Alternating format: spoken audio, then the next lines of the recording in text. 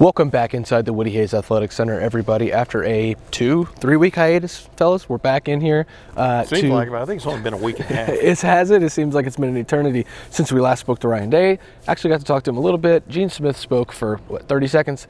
And the Peach Bowl officially invited Ohio State. Spoiler alert, they accepted the invite. Ohio State is officially heading to the Peach Bowl now for number 1 Georgia versus number 4 Ohio State. They even gave us some free Chick-fil-A on the way out. 1961 seems so long ago, man, when Ohio State turned down a trip to the Rose Bowl because they thought the tail was wagging the dog. But that's another story. Well, they didn't turn down this trip. No. We didn't turn down the free Chick-fil-A that's sitting in front of me right now off camera. That's Andy Backstrom. That's the 40-year vet Tim May. I'm Spencer Holbrook. This is a practice report / rapid reaction / bowl report / championship drive presented by Byers Auto. A lot to get to. A lot of words from Ryan Day, not a lot of answers from Ryan Day. Declining to bash the NCAA, which is fine. I didn't expect him to do that. Talked about how busy this time of year is with all of the moving parts right now: transfer portal, recruiting cycle, bowl preparation, recruiting your own players back to the roster. And then also was asked about some roster decisions and roster management. Declined to talk about injuries yet again. Tim, biggest takeaway after hearing from Ryan Day and these Buckeyes here inside the Woody Hayes Athletic Center on a fine December Tuesday? Well, from a bulletin standpoint, when he indicated they may have more to say about TreVeyon Henderson and his availability in a few days. The running back, of course, TreVeyon Henderson, who's been dealing with that foot sprain situation, which is basically, ligament problems and things like that. Basically, it's a toe sprain, but that sounds really benign. It is not benign at all, which you and I have talked about before on this. Saying he might have a clarification on that in 3 or 4 days, or 2 or 3 or 4 days, indicates maybe TreVeyon may be up in the air when it comes to playing in the Peach Bowl. So Mayan Williams, it looks like he's going to be back.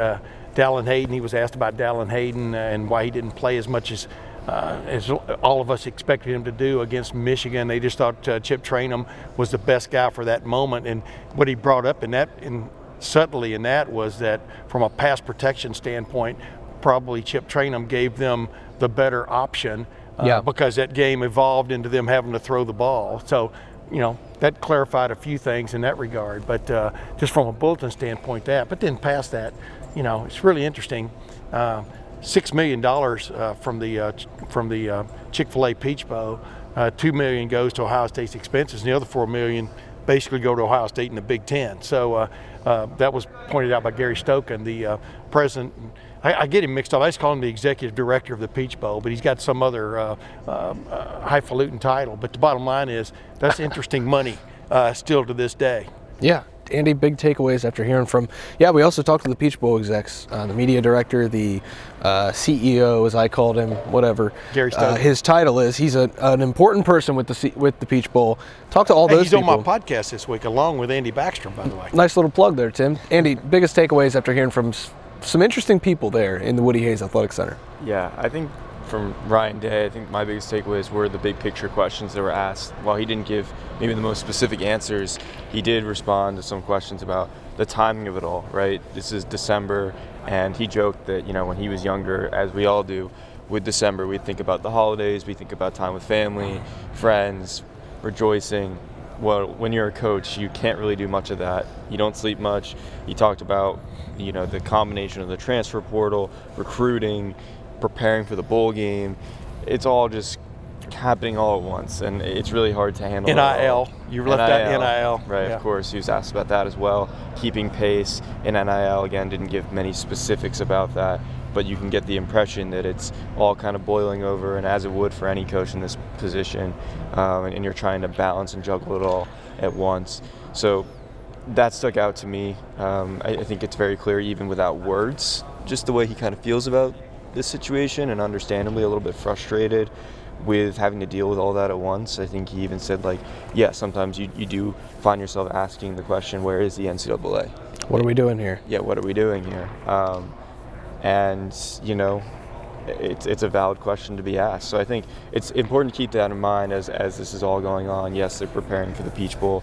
Yes, there's a chance for, going to the national championship, but all the while, there's just so much every single day that this program's working about. And the question he should be saying, where was the NCAA 5 years ago when they could have figured out a lot of this stuff and it not gotten to the point to where it became law that you can establish NIL situations for players and entice them with it. That's basically what's going on. It's got to be the most uncomfortable time ever to be on the recruiting trail or even be delving into the portal, transfer portal of like, okay, because like he said, it has gone from like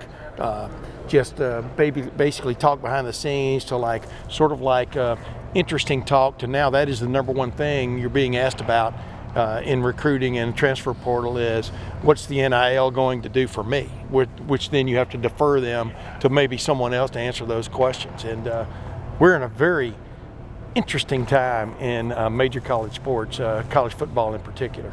By the way, Ohio State plays in a national semifinal in 20 days, 18 days maybe, a little under 3 weeks. And here we are having to ask about signing day, having to ask about the transfer portal, NIL.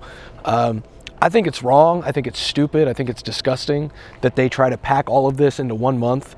You know, like Doug Lesmerises, Cleveland.com over there, good friend of all of us, said you don't have the draft and free agency at the exact same time as the postseason in the NFL. Because you know why? Because if you try to do that, everyone would say you're stupid. Yeah. So the fact that they are doing all of this right now is stupid. And I just want to talk about when would you do it though? That's the big question. When would you do all this? I don't get paid to decide that. I get paid to talk about Jalen Carter against Luke Whippler and Matthew Jones and Donovan Jackson. That's what I'd like to talk about. I get paid to talk about Marvin Harrison Jr. versus Keely Ringo and Stetson Bennett against Tommy Eichenberg when he tries to use his legs. And here we are having to talk about how many millions of dollars some 16-year-old is going to garner when he chooses between Ohio State, Georgia, and Alabama. At the same exact time we're trying to talk about the Peach Bowl. It's infuriating. And I can't even imagine what it's like in the coaches' offices right now because I hate it. But, you know, it's all happening at once, and it's just so much to try to take in. And fans, I mean, think about being a fan right now. I mean, I remember, like I've said this before, growing up, I was an Alabama fan because I was born and raised in Alabama and we moved to Texas. Oh, really? But Joe Namath was going to be there for 4 years at Alabama when he signed in 1961 with Alabama. You knew he was going to be there. You know, who knows what was going on behind the scenes back then. I was a naive, 9 to 11-year-old. But the bottom line is now, you're a fan and you get attached to a player or whatever. He may be playing for your arch rival next year, you know, from the transfer. I mean, this is a quite confusing time, but like you said, what gives it clarity is Ohio State is playing Georgia, and Ohio State is playing in the Peach Bowl for the very first time with a trip to the national championship on the line. That's almost the only clear thing that's going on right now in college football is there is a playoff, and you have a chance to win a national championship, and Ohio State is part of that. I agree with you. Yeah, there's a reason that the NIL figure isn't up on that board back there in beat, and then the Georgia logo is on that board. They're focused on the Peach Bowl. And Ryan Day talked about that a little bit, Andy. He was like, yes, 2023 roster, obviously a concern. You've got to be looking toward the future, but you know, you're trying to win a national championship right now. And I do think Ohio State's doing a good job of keeping the focus, especially on this practice field, on what can they do to beat Georgia. Yeah, and there's only been 2 guys that have entered the portal from Ohio State at this point this season, so I think that helps too, because you've got guys that are just locked in and they're trying to prepare for this college football playoff game. And I think that delays that process a little bit, which would help you in terms of figuring out your roster a little bit.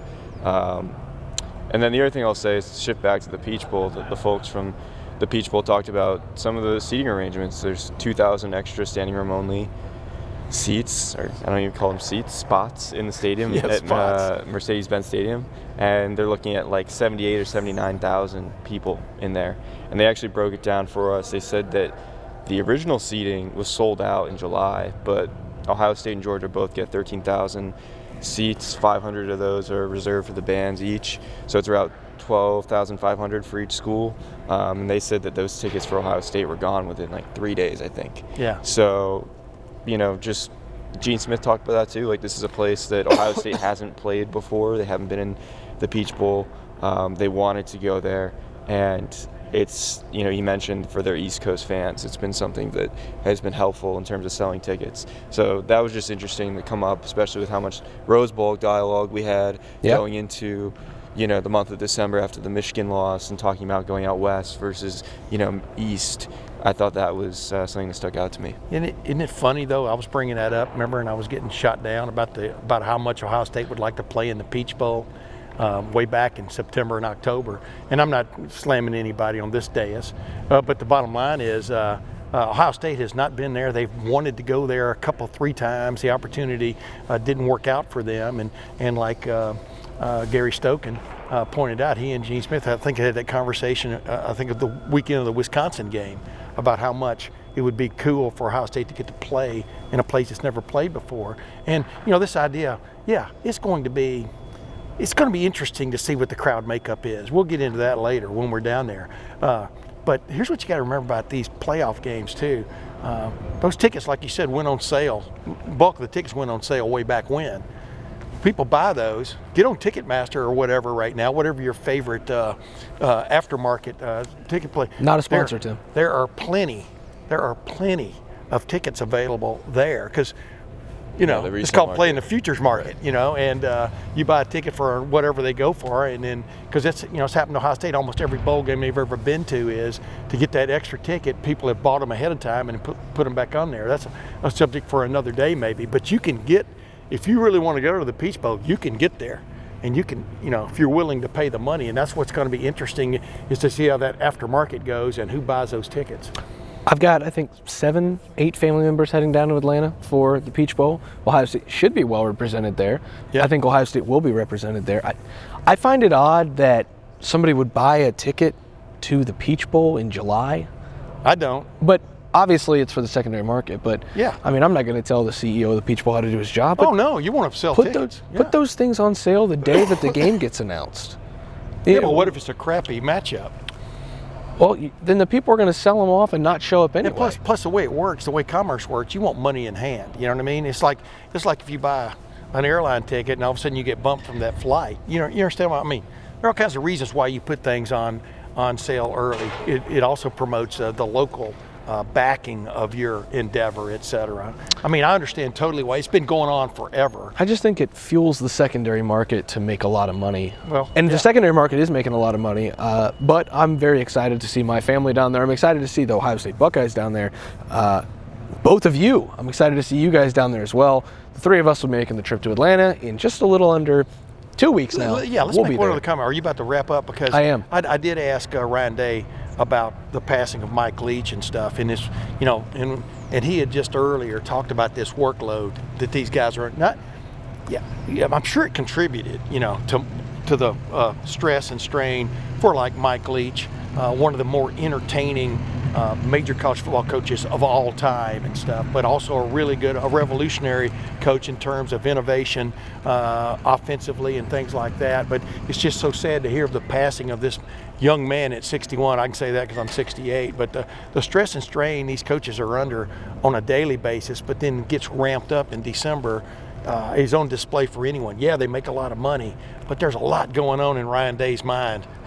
While he's sitting there answering questions from us, he's probably thinking about 10 other things. You understand what I'm saying? And so, rest in peace, Mike Leach, one of the more interesting characters to ever come along in major college football.